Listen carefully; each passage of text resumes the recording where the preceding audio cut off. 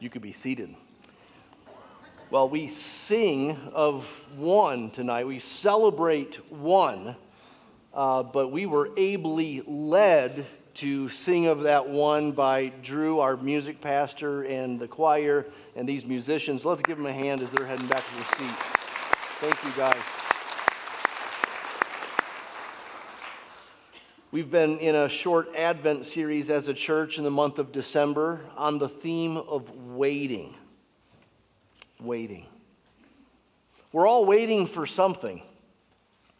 I don't mean waiting like merely being on hold or passing time until something eventually happens and it comes.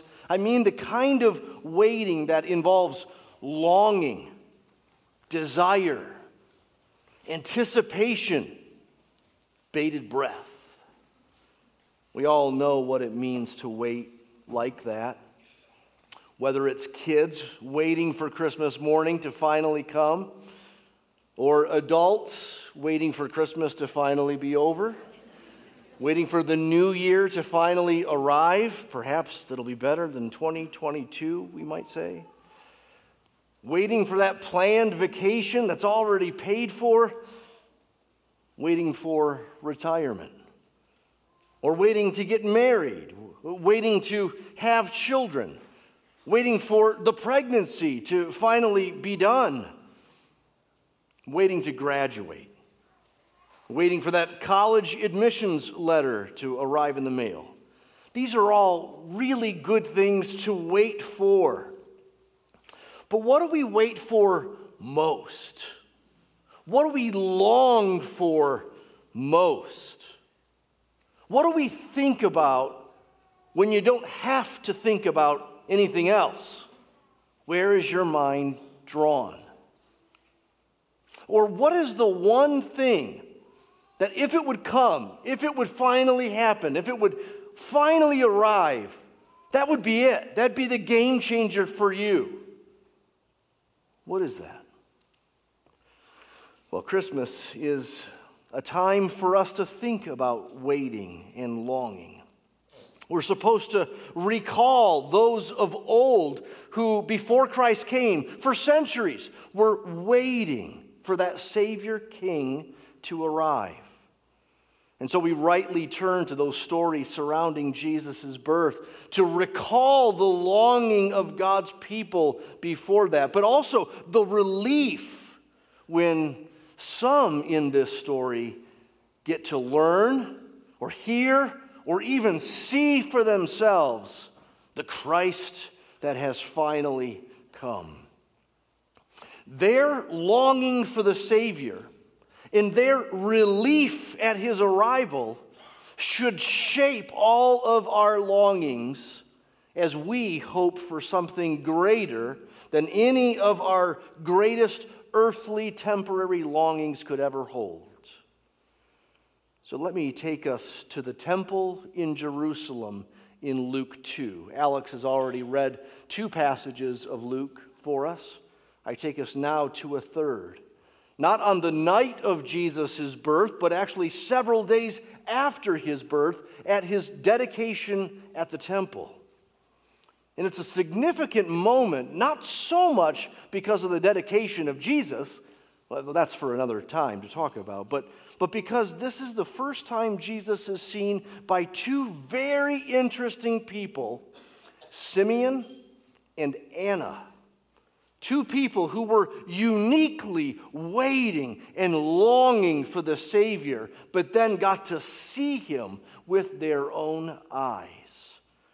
Luke 2, starting in verse 25. Look on if you have a Bible or on the screens as I read this. Now there was a man in Jerusalem whose name was Simeon, and this man was righteous and devout, waiting for the consolation of Israel. And the Holy Spirit was upon him. And it had been revealed to him by the Holy Spirit that he would not see death before he had seen the Lord's Christ. And he came in the Spirit into the temple. And when the parents brought in the child Jesus to do for him according to the custom of the law, he took him up in his arms and blessed God and said, Lord, now you are letting your servant depart in peace according to your word. For my eyes have seen your salvation, that you have prepared in the presence of all peoples a light for revelation to the Gentiles and for glory to your people Israel. And his father and his mother marveled at what was said about him. And Simeon blessed them and said to Mary his mother, Behold, this child is appointed for the fall and rising of many in Israel, and for a sign that is opposed. And a sword will pierce through your own soul as well, so that thoughts from many hearts may be revealed. And there was a prophetess, Anna, the daughter of Phanuel, of the tribe of Asher. She was advanced in years, having lived with her husband 7 years from when she was a virgin, and then as a widow until she was 84. She did not depart from the temple, worshiping with fasting and prayer night and day. And coming up at that very hour, she began to give thanks to God and to speak of him to all who were waiting for the redemption of Jerusalem. Well, if you've never heard of Simeon or Anna, I'm not that surprised. They haven't been celebrated like other figures in the Christmas story, like the shepherds or the magi or even the cattle. But they are indeed part of the Christmas story and an important part. It's a remarkable scene when we start to understand what's taking place here and what it all means. Rembrandt, the Dutch artist, was so taken with this biblical scene that he painted it or sketched it more than any other biblical scene, as far as I can tell. 8 times he painted Simeon and or Anna. What makes Simeon and Anna special is not Rembrandt's paintings. It's not even Anna and Simeon themselves. If they are not famous today, they were even less famous in their own day. Simeon and Anna come out of nowhere in the biblical story. They are not people of prominence like the high priest or some royalty or Athenian philosophers. In many ways, they are nobodies. We're not even told what position Simeon might have held in the temple life, if any. He's just there. Anna is a prophetess, we're told, yes, but she is also childless and widowed, which is difficult in any era, but especially in this culture. And they are both of old age. Death is not far for either of them. So no one would have expected these two to provide key testimony as to who this child was, just as no one would have predicted that God would use shepherds to do the same thing just a few verses before. Now, Simeon and Anna were special because they were given special divine insight into what was going on. They are special because they demonstrated deep, earnest longing for the Savior. They are special for what they got to see that day in the temple. They are special because of what they said about all that was taking place. What they sought, what they saw, what they said. Let's consider each of those one at a time. What they sought. What were they waiting for and longing for exactly? Well, verse 25, Simeon was waiting for the consolation or the comfort of Israel. This language probably comes from Isaiah 40, which we looked at as a church just a few weeks ago. Comfort, comfort, my people, says your God. And from that, Isaiah goes on to say, prepare for God to come. God will come to the earth. Get ready. The glory of the Lord will be revealed. Isaiah 40 says, God will come to shepherd his people. That's what Simeon had been waiting for, longing for, living for. Or as it's put in verse 26, Simeon lived to one day see the Lord's Christ. The Christ. That's not Jesus' last name. That means Messiah, the promised one. The answer to it all. The key that unlocks God's plan for our salvation. And notice that the passage ends by speaking of all those who were waiting for the redemption, the salvation. That's what Simeon and Anna were waiting for. Consolation, comfort, the Christ, redemption. That hope and anticipation of one to come goes all the way back to the 3rd chapter of the Bible. Genesis 3, verse 15. God promised that in the seed or the offspring of the woman, one day God would crush the head of the serpent, the devil. He'd overturn the curse. He'd break sin's power. And the book of Genesis ends with that same kind of hope, now enlarged and clarified. It's there from the tribe of Judah that a lion-like ruler will come one day, and he will receive the obedience of the nations. It'll eventually go global. The whole Old Testament, though it has stories and songs and prayers and sayings of wisdom, its primary message is about this one to come who will bring salvation to the world.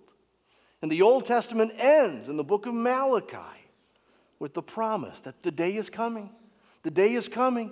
One will come like a sun rising with healing in its wings, and you will go forth leaping like a calf from the stalls with joy. But then it goes silent. Malachi is the last book of the Old Testament in our Bibles. It goes silent after Malachi for 400 years. Crickets.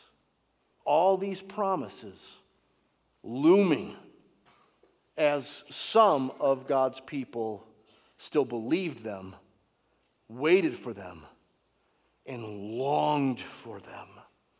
And Simeon and Anna knew all that stuff. They were students of all that stuff. In fact, one of Rembrandt's paintings of Anna is her simply with the Bible open, poring over the scriptures.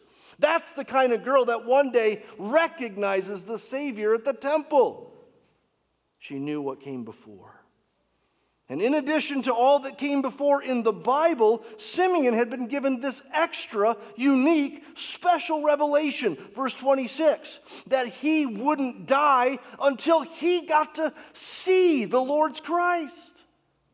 Imagine living with that kind of insight, that promise, that knowledge. You will not die until you finally see the one that God's people have been waiting for millennia. Can you imagine wondering every morning, is this the day that it'll happen? He's getting old. He's up there in years. Pondering throughout the years, what will it actually be like when I see this one to come? Wondering how he'll know and what exactly he will see. As for Anna, she's not been given that kind of special promise, but she too lived with that moment-by-moment anticipation. No kids, no husband, no problem for her. She was at the temple constantly, praying and fasting and waiting. In days when many Israelites had given up on those promises of old and turned religion into man-made rules and power plays, there were still some, not many, but some, like Simeon and Anna, who were waiting well, waiting for that one to come. And waiting like that isn't a passive thing. It's not killing time. It's not being on hold. And it sure isn't trying to think of anything else but the thing you're waiting for so that it's easier to wait for it. No, waiting like Simeon and Anna did actually thinks much about what's to come, even though it hasn't happened yet. It's full of anticipation and hope in expectancy, in eagerness. It's waiting on tiptoes, waiting with bated breath. It's actively remembering and rehearsing what God said of old and what kind of God it is that has said those things. It is simply believing, taking God at His word and standing upon it, though the wait has been long. It will not be forever. That's how they waited. This is what they sought. Until one day they saw. Secondly, consider what they saw. What did they see? A baby. A baby. The Savior was a baby. As far as appearances went, it was just a baby. It wasn't a glowing baby. It wasn't a baby with a sunbeam aimed down upon it. Neither was it a regal baby. Not a baby with a little crown on its soft spot head. Neither was it wrapped in royal robes. No, this was the baby born to a poor teenage couple, Mary and Joseph. That's what Simeon saw that day, a baby of poor parents. So how did he know that this was the one he'd been waiting for? Well, we don't know. The text doesn't tell us. It just moves from the encounter to him taking up the child in his arms, blessing God, and then saying all kinds of grand things about the baby. Can you imagine Mary and Joseph's experience of all that? They didn't know all that was coming. They weren't looking for that. They were just being obedient, doing what the Old Testament had prescribed post-birth. That's why they were at the temple. They weren't here seeking another moment of affirmation that their child was indeed the Savior King. But that's what they got by God's grace. They got another moment of powerful affirmation that everything that came before is true. What the angel told Mary about the baby in her womb is true.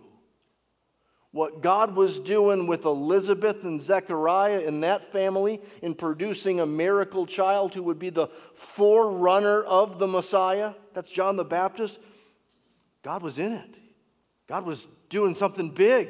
All that was evidence and affirmation given to Mary and Joseph for their faith, but also recorded by Luke for following generations who would also stand upon those promises. Mary and Joseph had been through so much. They not only had the angel testimony and Elizabeth's word and Zechariah's prophecy, they also had the shepherds who arrived. They had been sent by angels who told them to go find the baby born in a manger, and then they sang an angelic chorus about it. God was providing loads of affirmation to Mary and Joseph about their son, and Luke, again, records it for future generations like us who want to take it to heart. Luke begins his gospel account with stating his intentions and even his methodology for this book that we just simply call Luke. He says in the first 4 verses that he has compiled a narrative about what took place surrounding the life and death of Jesus. He says that he compiled that narrative from eyewitness testimony.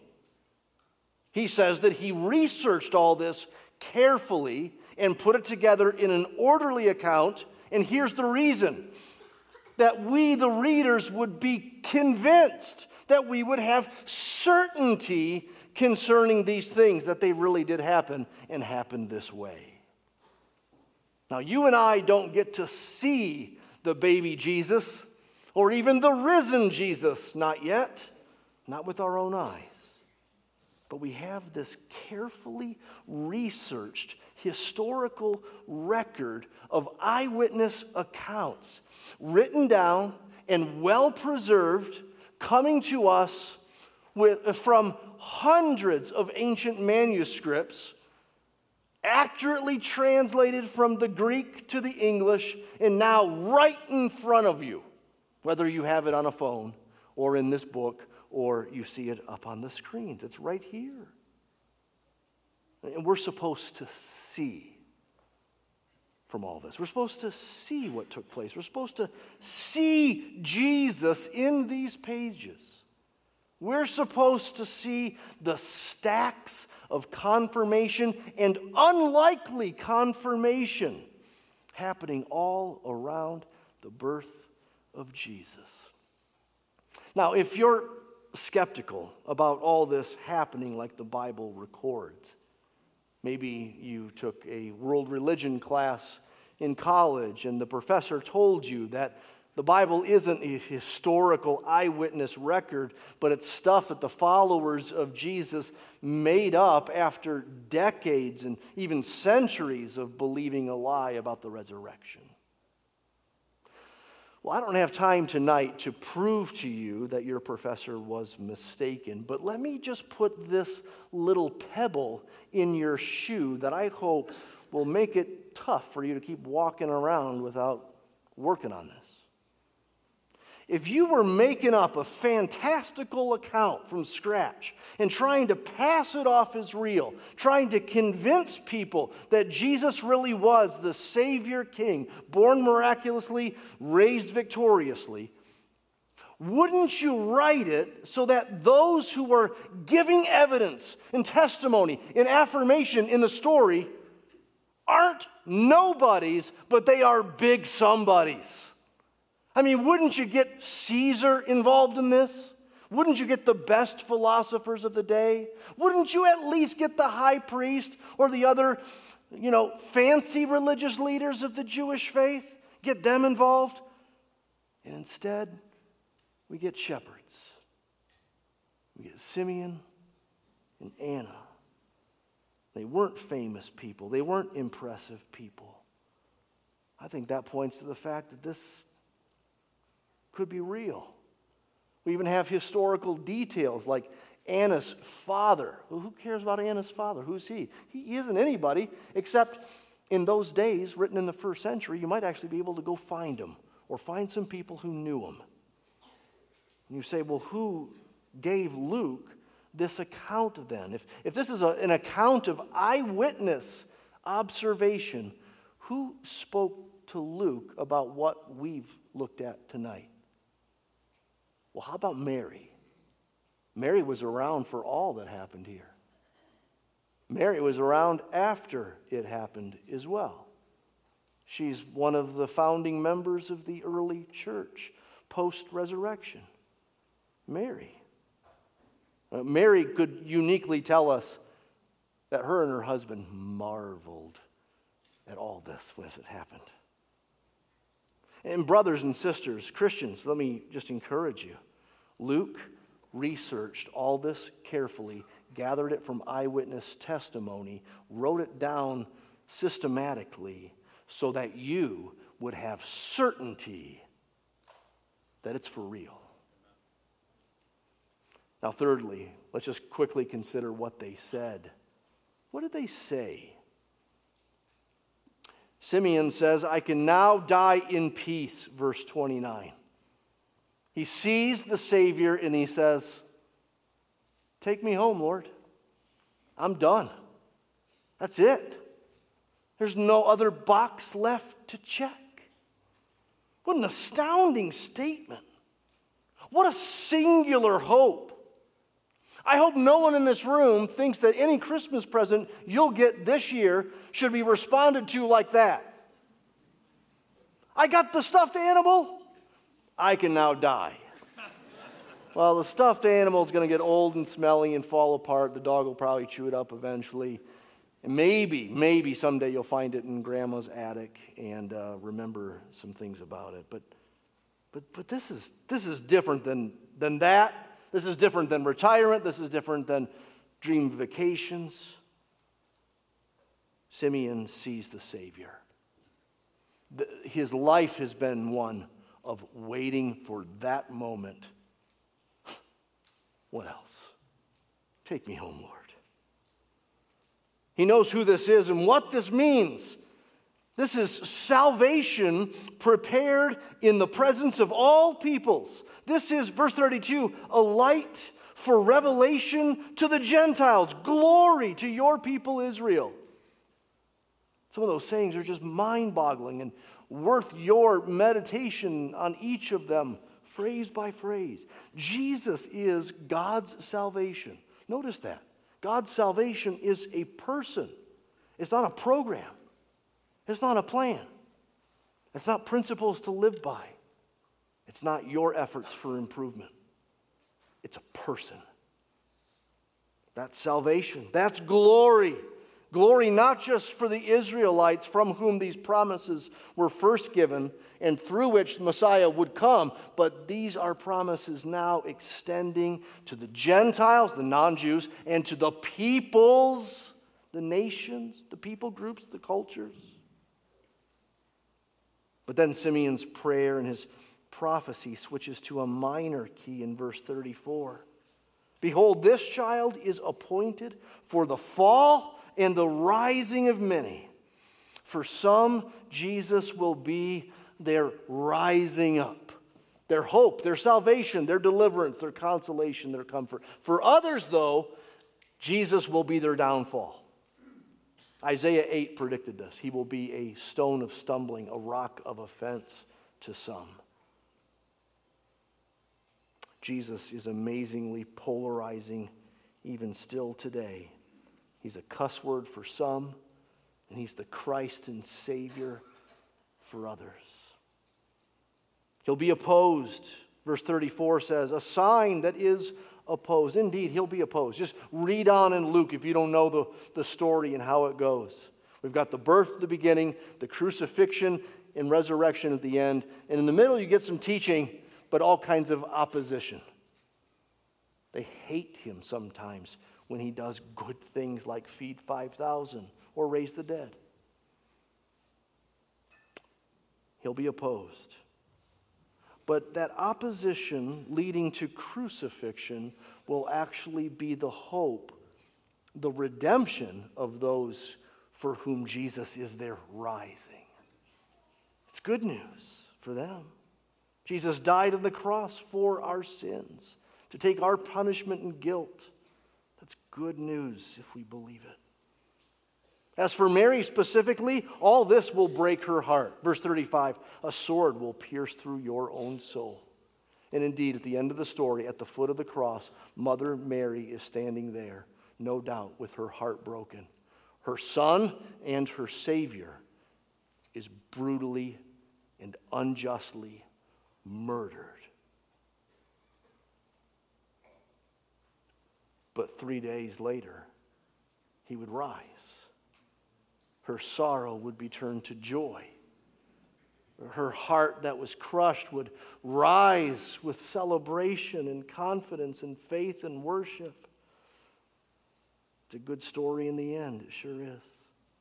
As for Anna, notice her thanks to God in verse 38, and then also speaking of him to all who were waiting for the redemption of Jerusalem, giving thanks for what she saw, and then spreading the news to any who would hear. How about you? Tonight, you hear the same message, essentially. Oh, I'm no Anna the prophetess, no Simeon. I'm no shepherd. I'm just a guy who knows a little something about the Bible and wants to share it with you. And tonight, you hear it. It's been spoken to you. This word that many have come to believe in and put their trust in throughout all the ages. This message, this story that we will celebrate as Christians for eternity. It's been spoken to you tonight. What do you see? What do you see as we read from the pages of Scripture about this Jesus? What do you see? Do you still see a myth? I hope that pebble really bugs you. I hope you just keep stepping on it. It won't let you let it go. Ignore it. What do you see? Perhaps for the first time tonight, you would begin to see from the pages of Scripture that this Jesus is not only historical and real, but the Savior, the King, the promised one, the answer, the consolation, the comfort. You say, well, that sounds like a lot of good news for a world that's still really bad. How come he didn't fix it all? He will. He doesn't fix it all at once. And so we as Christians, we are seeking nothing less than Jesus' return in glory and him bringing a new heaven and a new earth, making all things new, making all things aright.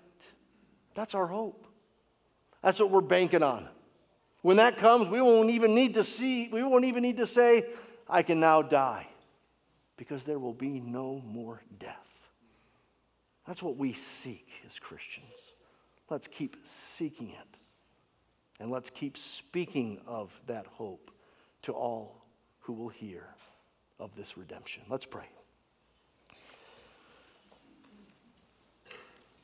Oh Lord, you reveal yourself to surprising people and reveal yourself in unexpected ways at unexpected times. But when you reveal yourself savingly, it is an earth-shattering thing. It is the rise for many. And I pray that would happen here tonight. I pray that some who walked in this building not believing in this Jesus, not sure of what you will do with their guilt when they stand before you in glory, perhaps they would leave this place tonight leaping like calves from the stall with joy because the Son of Righteousness has come and brought healing to their lives. We pray you'd give faith, Lord. We pray for us who have come to believe that we would continue to see our Savior, to behold him, to see more of him, to love all that he is for us and all that he's done for us, and to wait expectantly. May we do so by your grace and for your glory. Amen.